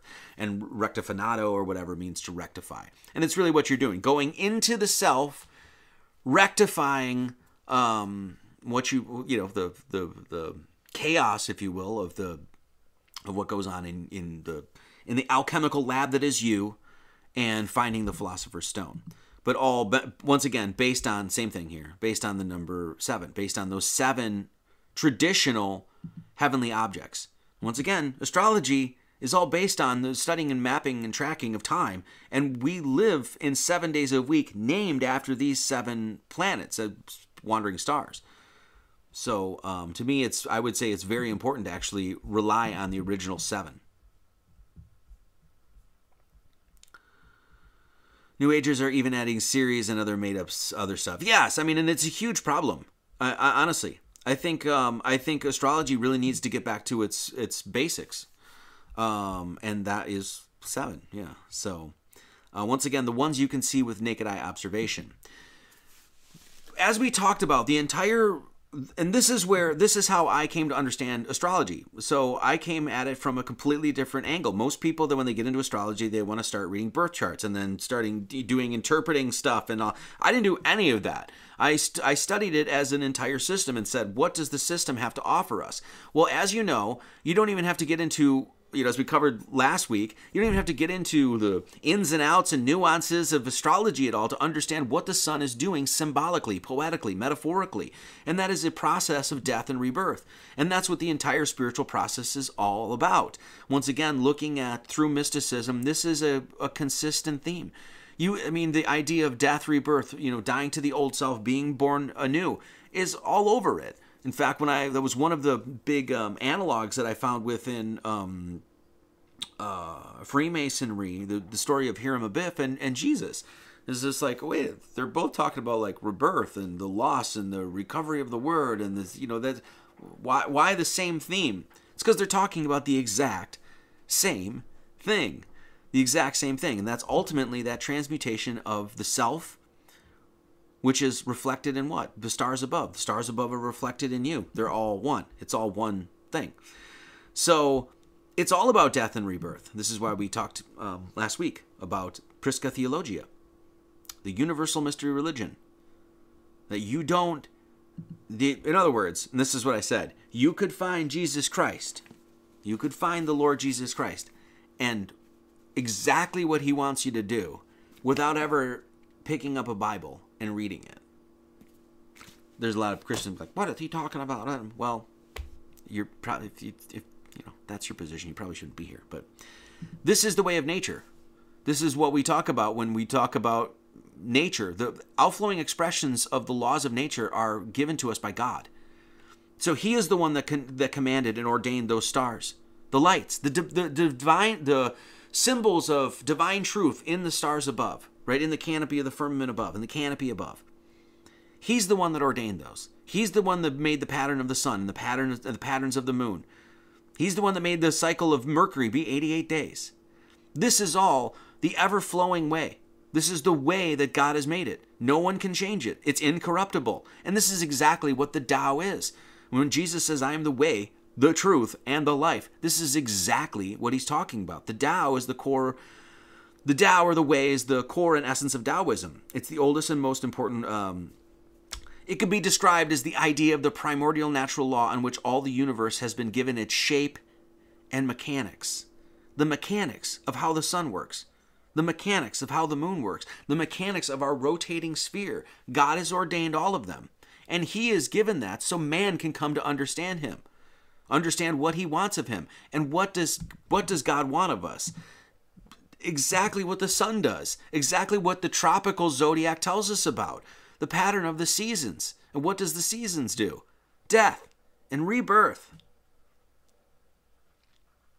That's the Tao. The Tao leads you to the way. Right? The Tao is the way and leads you to the what? The truth. What is the truth? What is the truth? Where does that lead you to? Life. What is life? Eternal life. So the whole zodiac itself is a process of alchemy. You could just say this about the whole creation, the whole cosmology is an alchemical process, is one big cosmic alchemical process in which you are to undergo. When we talk about the Prisca Theologia, this is why you will be, once again, inundated by this stuff if you take it seriously. Do you know how many correlates you can find to, this story about man undergoing his quest here and to find the light, to be reborn, and all based on the houses of the zodiac? This is the Grecian Orphic god Phanes. This is Phanes. You don't even have to be very, astute in symbology and ancient cultures to look at this and see exactly what's going on here. How can anyone possibly look at this? Phanes. He's got the wings. He's flying up to the heaven. He's flying up to the heavens. He's a god of light. And this, Jesus, the light in the center of the zodiac. Most Christians want to deny these connections because, once again, as we talked about last week, they want to be the special boys. They want to be the chosen boys. They want to say me, me, me, me, me, I, mine. And they don't own any of this. It's the way. You don't own the way.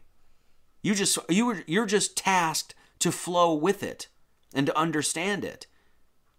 So this has been understood, this fundamental process of death and rebirth, an alchemical process that's crafted within creation itself, has been understood across the world and has been patterned in so many of these different religions. And I cover a lot of them in this book, Lord Jesus Christ. Phanes was a deity of light whose name meant to bring light or to shine. Wow, sounds very familiar. A firstborn god of light who emerged from a void or watery abyss and gives birth to the universe.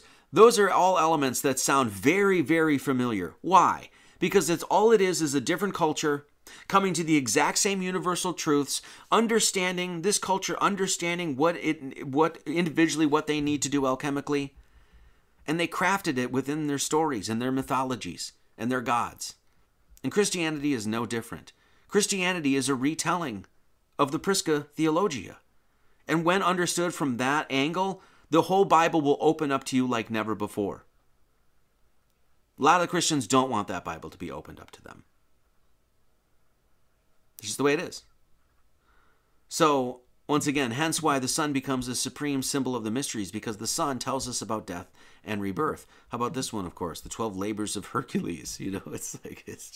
At some point, there's got to be some connection here, Once again, why the halos behind saints, people, enlightened figures, sun gods, people that have been illumined, This spiritual rebirth is reflected in physical birth as well. This is something we've covered before in these live streams. Debristili 22. Thank you very much. I appreciate that. Did I miss anybody here? I get yapping. Okay. So when we talk about spiritual rebirth, it's actually reflected in physical birth. Okay? And we'll actually see that within the Zodiac Man. So what we're going to do today is look at, just as this live stream says, an alchemical view on astrology. And what we're going to see is all of the constellations, all of the signs of the zodiac, no matter what system you use, their placement on the zodiac, all tell a tale about birth, of rebirth, about the alchemical process of uniting all opposites and being reborn. So, let's hack at it. The zodiac is an alchemical rebirth chart. That's what it is. Okay? So, I don't even know where to start here, but let's just go at it. Okay. So, we know Aries as the head in the zodiac man. So once again, here is a system that has been passed down since great antiquity. As far as we know, it's been celebrated by mystics and occultists and esotericists throughout time. It's a light all within Kabbalistic literature. And here we have this system that, as far as we know, hasn't changed for a very, very long time. Aries is, as we know, is the head. Okay? Aries, the ram, is the head. When we look at the astrology of the zodiac here, we can see that the first house, right, the beginning of the year, we could say, because if we start the year in spring, is Aries, is the head. Even the symbol does this, like it's springing up, that sort of thing. Right from this Aries, the first of the year, right, and a lot of cultures even have their new year in spring. We find the Aries, the head, is emerging from the Vesica Pisces, the two fish, okay? Now, this is where, once again, the synthesis of mathematics and astrology comes in. You have to understand geometry, number symbolism, and the houses and the qualities and that sort of thing, and the symbols and the names of the zodiac for you to extract the spiritual message from within it. It's imperative. So when we look at the Vesica Pisces, the Pisces is the two fish. This is where the term Vesica Pisces comes from, right? The Pisces means two fish. This is actually where you get the fish, the Jesus fish. It comes from this central geometric figure of the Vesica Pisces, which is two circles that overlap on each other's centers.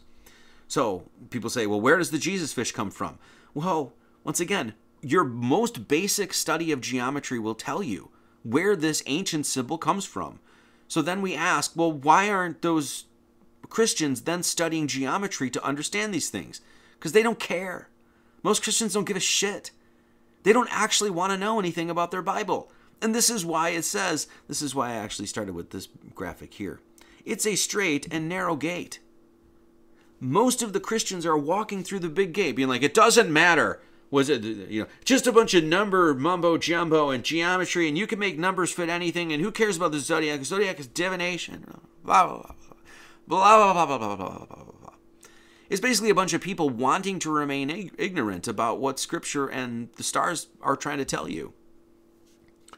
So the symbol of the Jesus fish comes from the Vesica Pisces, and there's no question about it. So here we have, from the head of the beginning of the year, emerging from two fish. And once again, those two fish, in esoteric Christianity, they'll talk about this all the time. This is where they come from, that symbol. That symbol of the Vesica Pisces is known as literally a geometric womb. It's literally what it's literally what its symbol is. In this sense, it's a geometric vagina, is what it is. Okay? Where am I? Where'd I go? Here I am. And you can actually see this in other cultures. So here you have this motherly figure that's reaching between her legs and opening up her womb and into the shape of what? Of a JJ. A Vesica Pisces.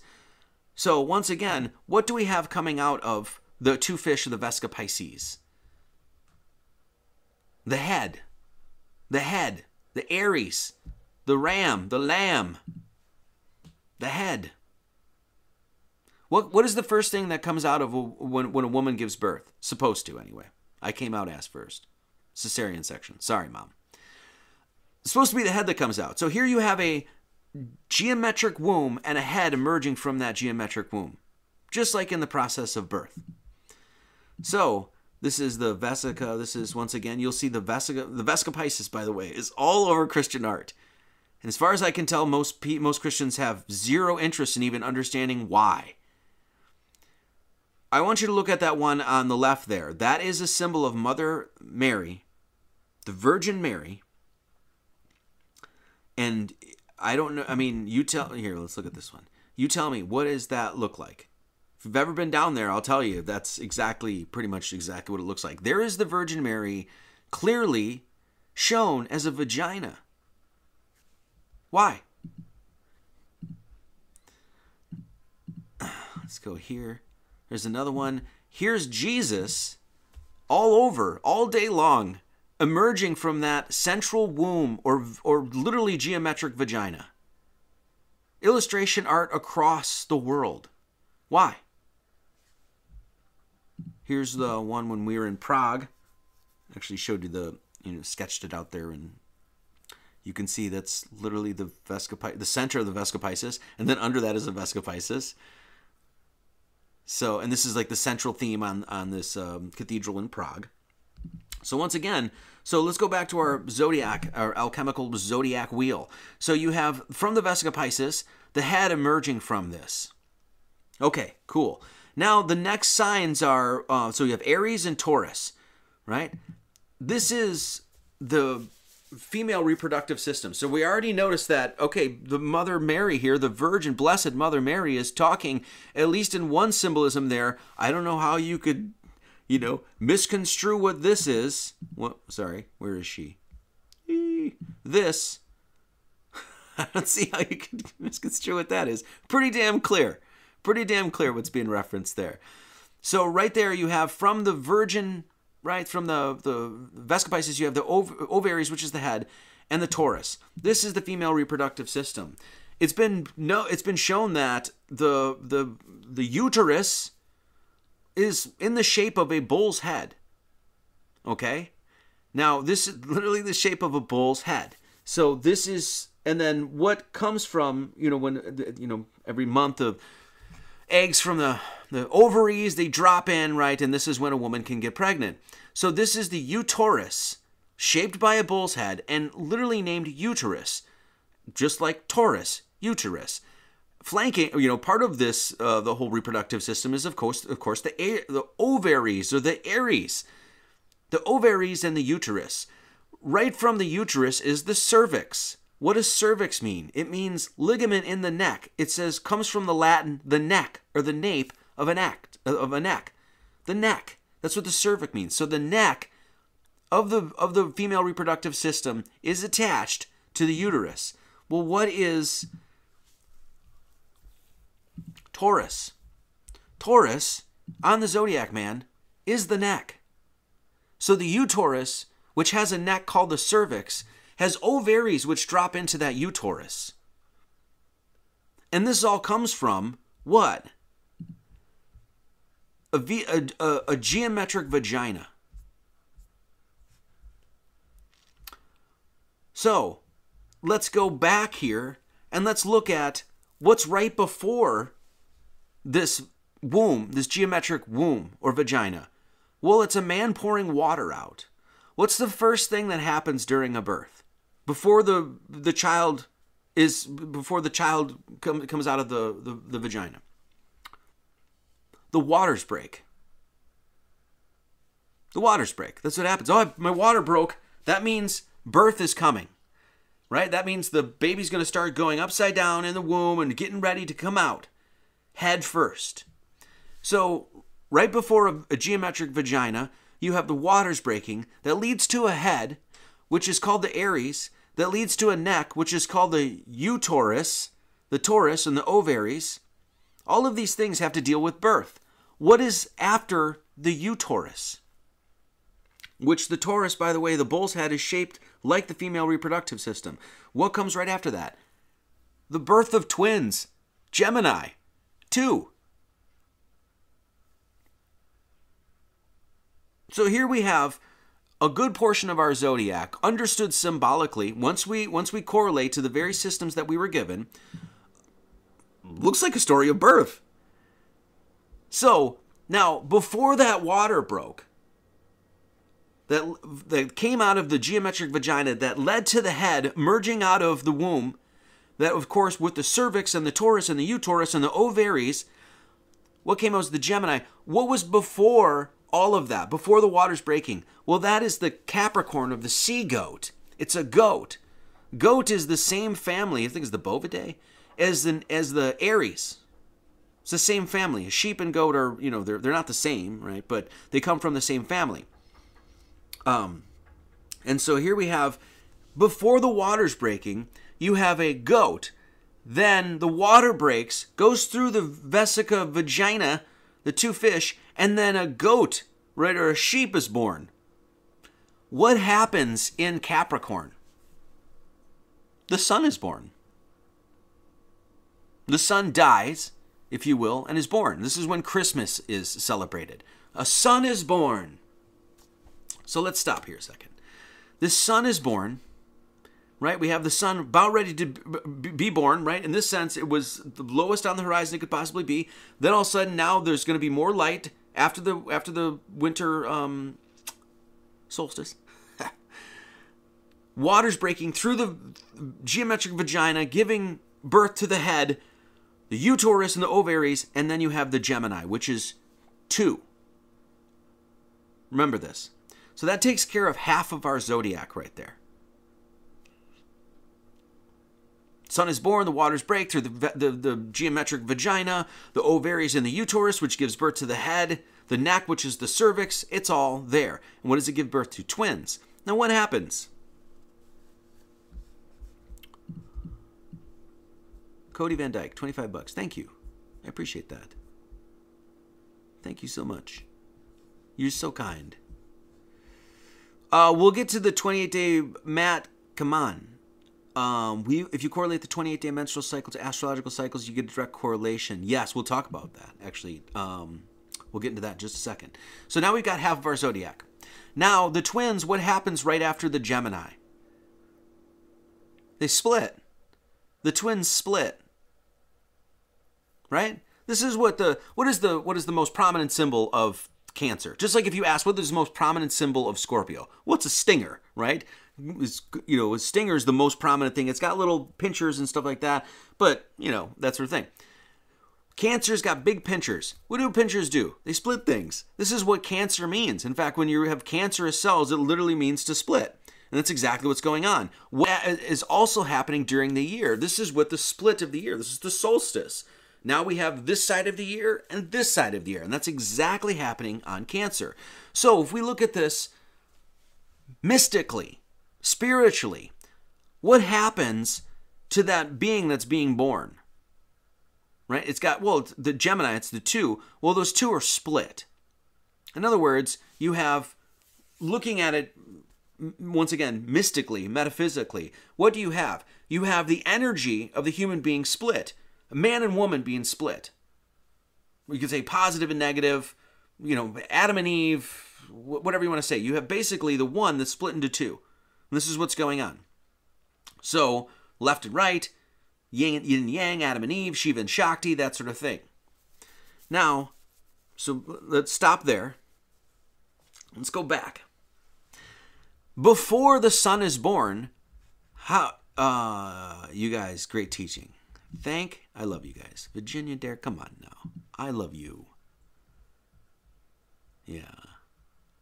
Cancer is the manger. Oh, yes. Yes, I know.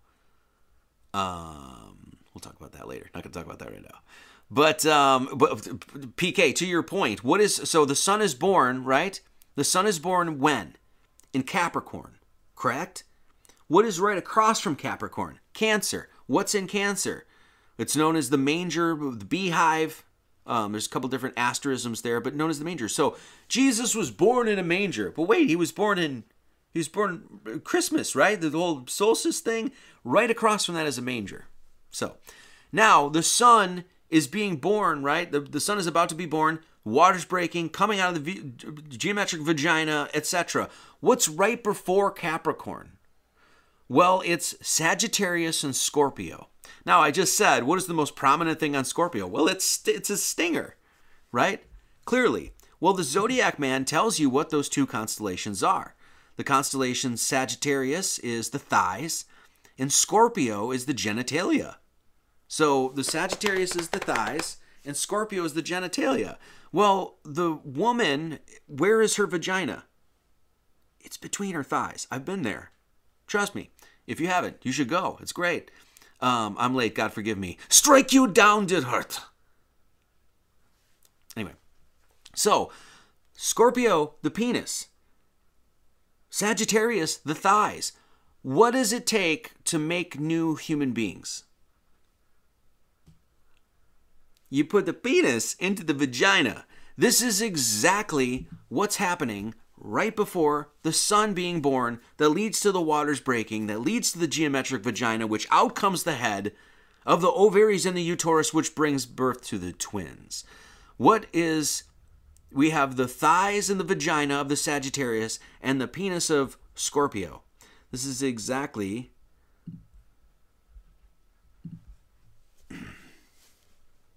right there. There's your thighs. There's your penis. Learning about the birds and bees today. The birds and the bees, like the beehive and Cancer in the manger. So, and this is what we're going to talk about, being born again.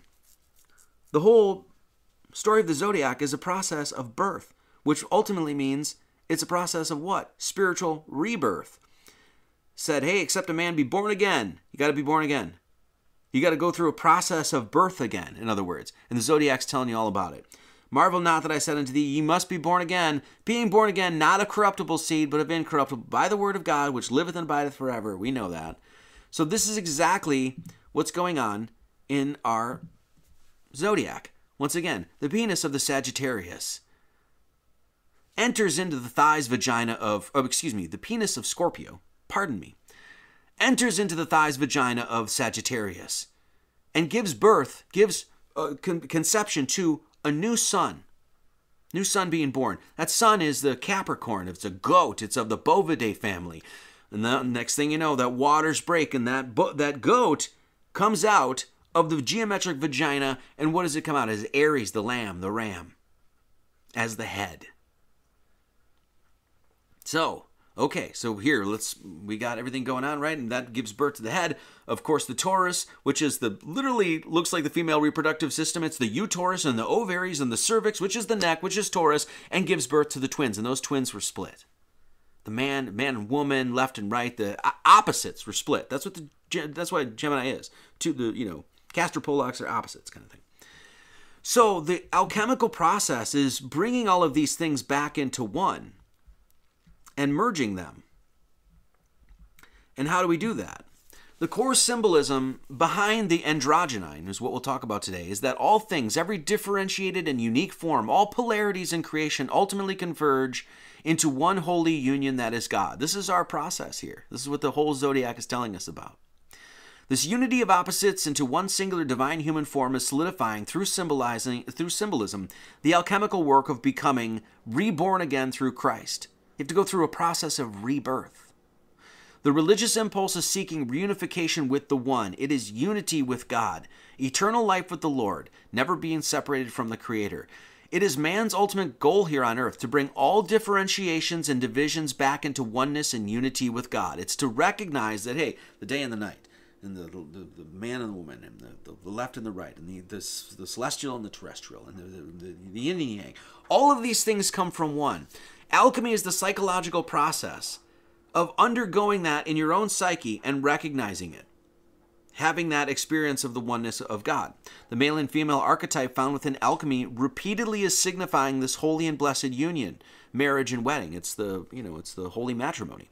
We hear of this wedding in Revelation 19:7. Let us be glad and rejoice and give honor to him, for the marriage of the Lamb is come, and his wife hath made herself ready. Literally sexual, metaphysical in this sense, sexual intercourse is what's going on, to produce a new child within you. Revelation makes several references to this unification of opposites, or coincidentia oppositorum. We hear that the city of the Almighty Lord God, not just the Almighty God, it's when Lord and God have been joined. Lord is not separate from God anymore. Now they're just one. In the city of the Almighty Lord God, there's no need for the sun or moon. There is nothing but the pure light and essence of the Creator, and the city had no need of the sun, neither of the moon, to shine in it, for the glory of God did lighten it, and the Lamb is the light thereof. It's all one. All comes from one. All returns to one source. Just like we talked about last week, there's only one God, and only one cosmology, and only one spiritual directive, and only one religion, and only one alchemical process. And until you learn that one, you're not going to know jack all. You're never going to be able to understand these stories. You're never going to be able to understand any of those religious texts unless you first get that understanding from God Himself. It does not come from a book. The book is trying to get you to understand it everywhere around you. This is the alchemical androgen. I always say this incorrectly. Androgen. What does it look like to you guys? It's a man and a woman merging into one. It's a man and a woman merging into one. How do we do this? How do you do that? How do we undergo this alchemical process to merge all these things back into pure unity with God? This is the metaphysical, spiritual work that one must do. How do we do this? Well, we do it through the heart. We do it through the heart. And this is why we always talk about that when people, it's like, no, sis, they're just after knowledge because they want to be all smart and they think it's secret and it's a bunch of damn trash. No, true knowledge comes from the heart. Period. End of story. And any actual spiritual seeker knows this to be true. Knows that the unification of opposites comes from loving, not hating the world, loving God, doing what's good, what's righteous, having virtue, having faith, pursuing knowledge for the sake of understanding God and truth, not to lord it over your fellow man or anything like that. All of this comes back and is centered in heart work.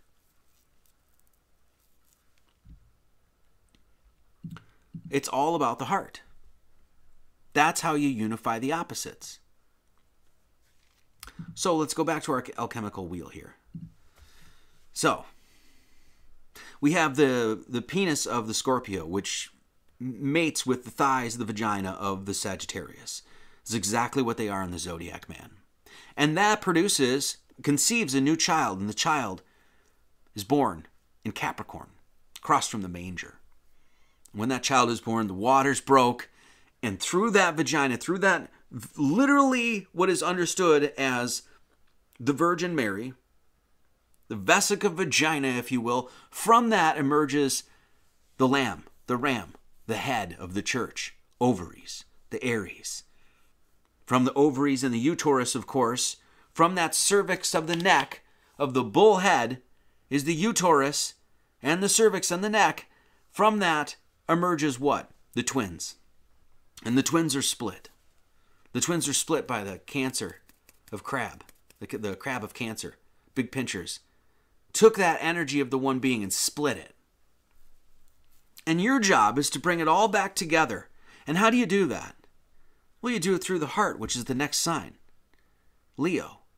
Leo is the heart of your zodiac man.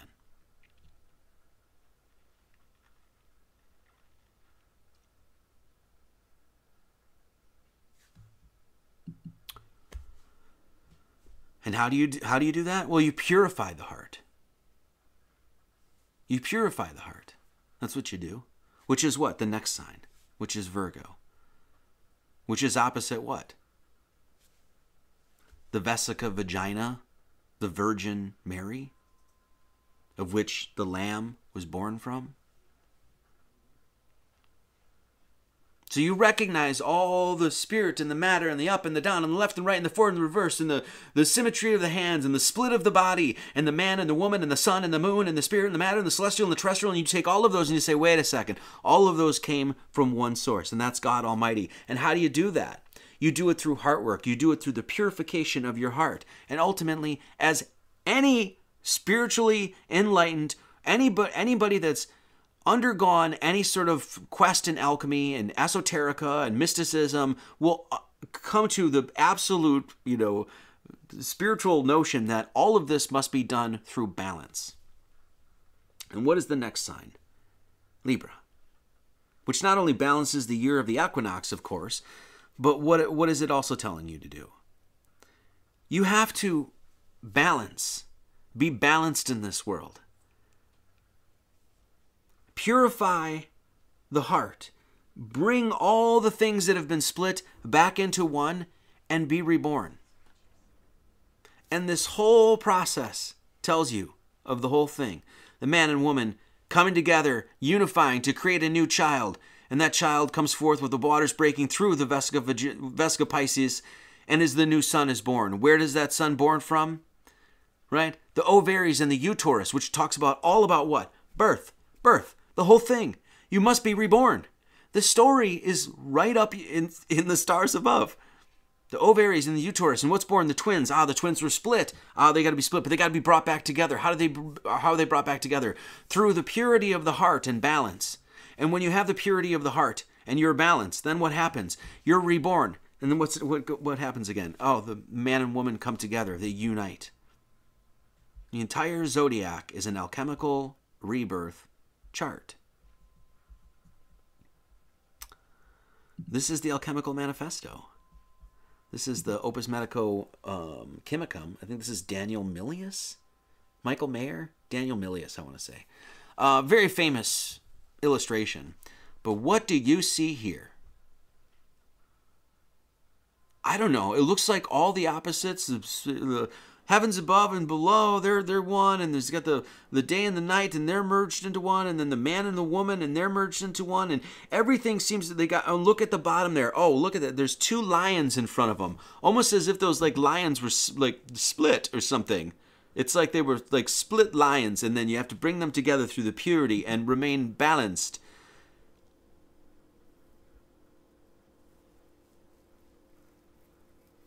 The sun and the moon, the man and the woman, the left and the right, the up and the down, the celestial and the terrestrial, they're all merging into one. What's right above that dude? I don't know. It looks fairly I don't know. Is those zodiac signs? I don't know. Either way, it's definitely a focus on the stars. Let's just say that. So, there you go. This is also, I've showed this many times before, when we talk about the Prisca Theologia, that this message is across the world. It's written in the fabric of everything. There is only one message. There's only one God and one cosmology, and he's given one spiritual directive and one religion to man. And this is to merge all opposites through the purity of the heart, to be reunified by God, with God.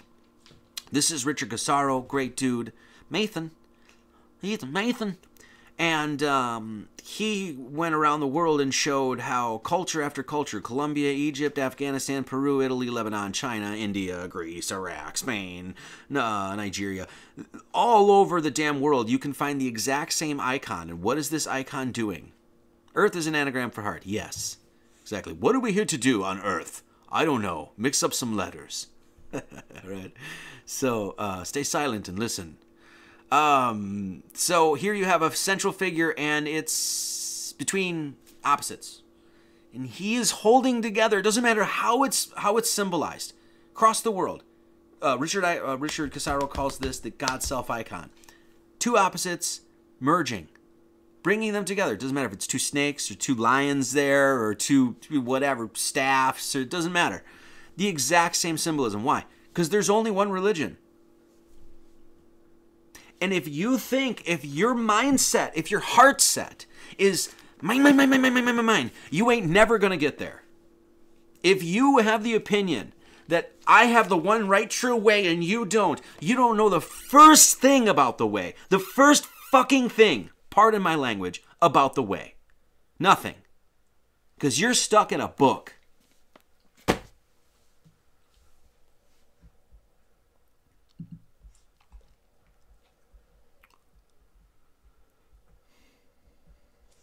Let's go back to the feetsies. Let's go back to the feetsies. Where am I? Where'd I go? Who's somewhere? Here. So this all started with a geometric vagina of the Pisces, right? So everything was born from this geometric vagina, right? The year itself, spring itself, when the sun finally crosses the equinox, right? And the days start to get longer, this is when spring and the new year is usually celebrated. So we have the birth of the lamb, the birth of the ram, and we have it in the new year. And it's born from what? Pisces.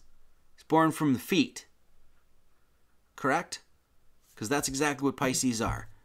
Feet.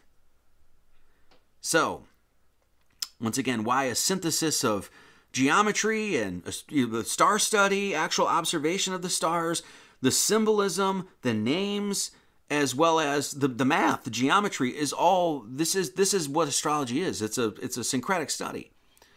So here we have Pisces, which is two fish, and it's the feet. It's the feet. Okay. And this whole thing is about death and rebirth. It's rebirth. Well, so there you have the Pisces, the feet, the two fish, and a reference to feet. This is your menstrual cycle, not yours. I mean, ladies, but this is a woman's menstrual cycle. So the menstrual cycle, bunch of number mumbo jumbo, numerology crap.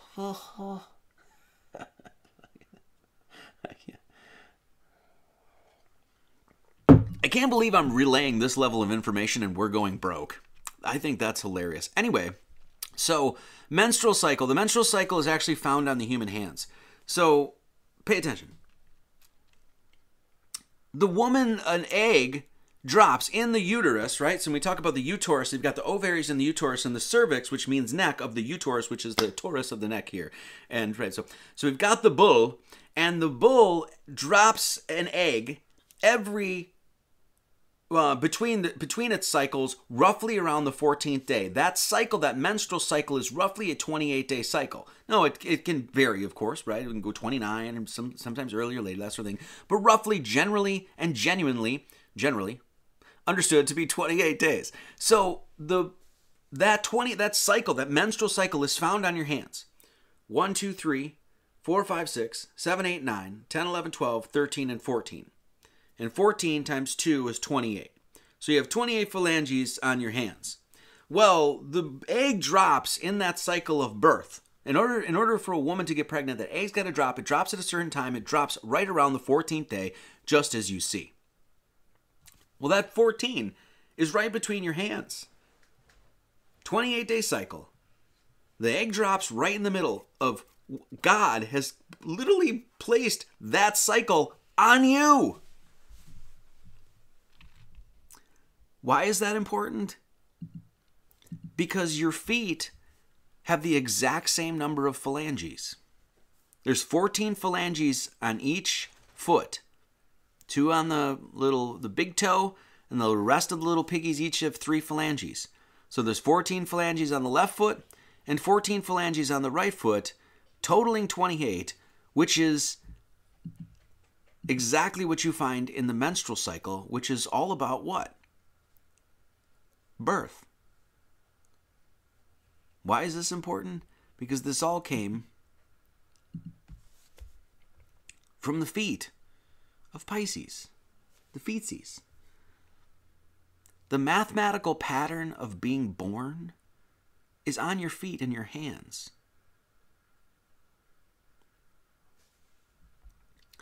So when we go back to our alchemical zodiac here,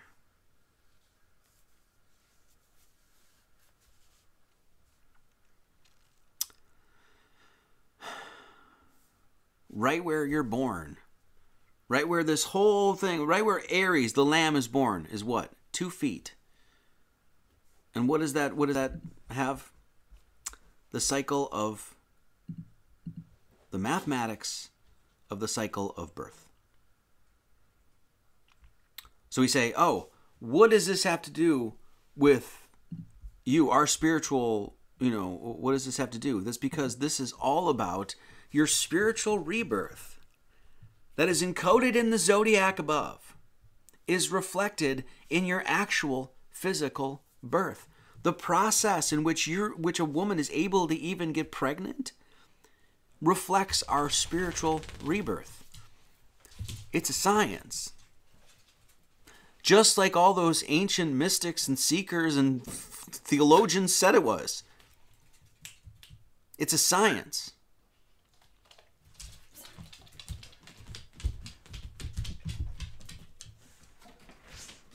Yeah, as above, so below, right?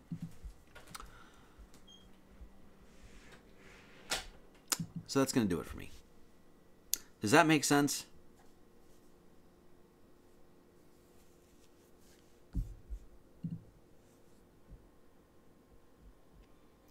$106 watching right now.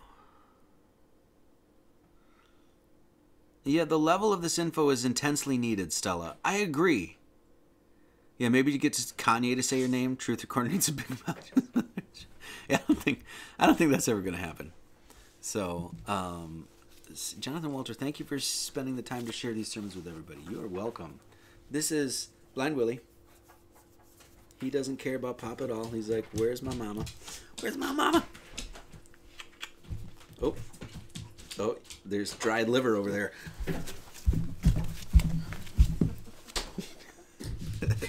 Okay, so the Lakota way of life, Lakol Wikoan, summons each tribal member to mirror the good life which exists among the stars in their own Teospai here on Earth.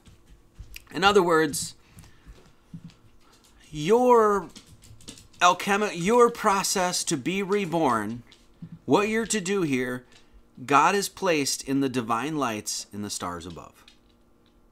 And this is really, in my opinion, what the zodiac is all about. Now, I'm not saying you can't use the zodiac to find personality traits and all that sort of stuff. And, you know, there's so much that we're just beginning to rediscover with the zodiac. And I will not be the researcher to do the discoveries on medical this or, you know, botanical that, because I'm not that guy. But what I can tell you as a guy that's looked at this as as systems analysis kind of mentality, your spiritual rebirth process seems to be crafted in the stars above. So there's that. So I hope you've learned something today. That was 2 hours. That was far too long, but that's okay. Thank you all for being here. It's God's spiritual map of salvation. Yes. Yes. What was Luke doing? You had to hide Luke?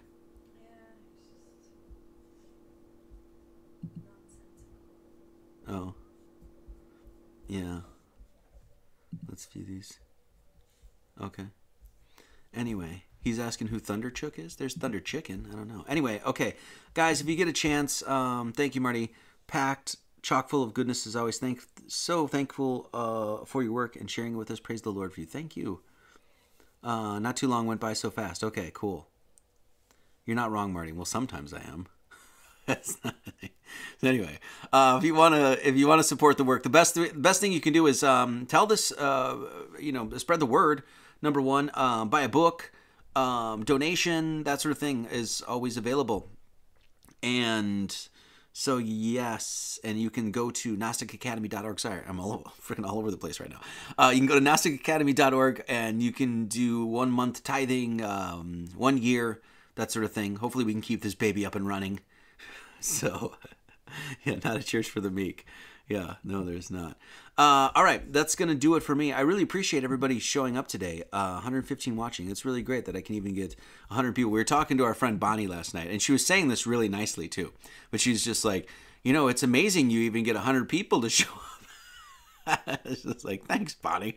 But it's true because of what we deal with and the topics, when it comes to esoterica and stuff like that, when it actually comes to meaning in people's lives and the meaning of all this stuff that is around us that we've been completely inundated by, most people just don't seem to care. It is what it is. It's a straight, narrow gate kind of thing, So it is amazing that I get anybody even to show up. So the fact that you guys are here, I really appreciate it. The analogy of mine is brilliant. Yes. Why are you not a mod? God bless it. Add the moderator for sake of Peter, Paul, and anyway. Thank you, Broken Bear. Unbelievably small corner. It's a tiny corner. It's just a little... okay, that's cool. All right, well, again, I hope you guys learned something. So we're going to... let me do this. That's going to do it for me. May you always keep yourselves in the love of God, looking for the mercy of our Lord Jesus Christ unto eternal life. May his grace be with you all. Amen. So we're going to listen to a track from, once again, Andy Laub. I really love this soundtrack, and I can play this music without getting copyright struck. So, strucketh. And this song is called Willamette, which I used to live, which is actually a street in Oregon.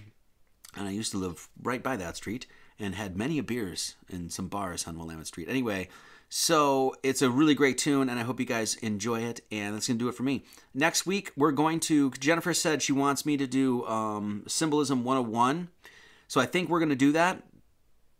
And I'm the cannabis farmer. Well, hook me up, dude. What are you doing? Oh, that's Thunder Chicken. No, it's cool. All right.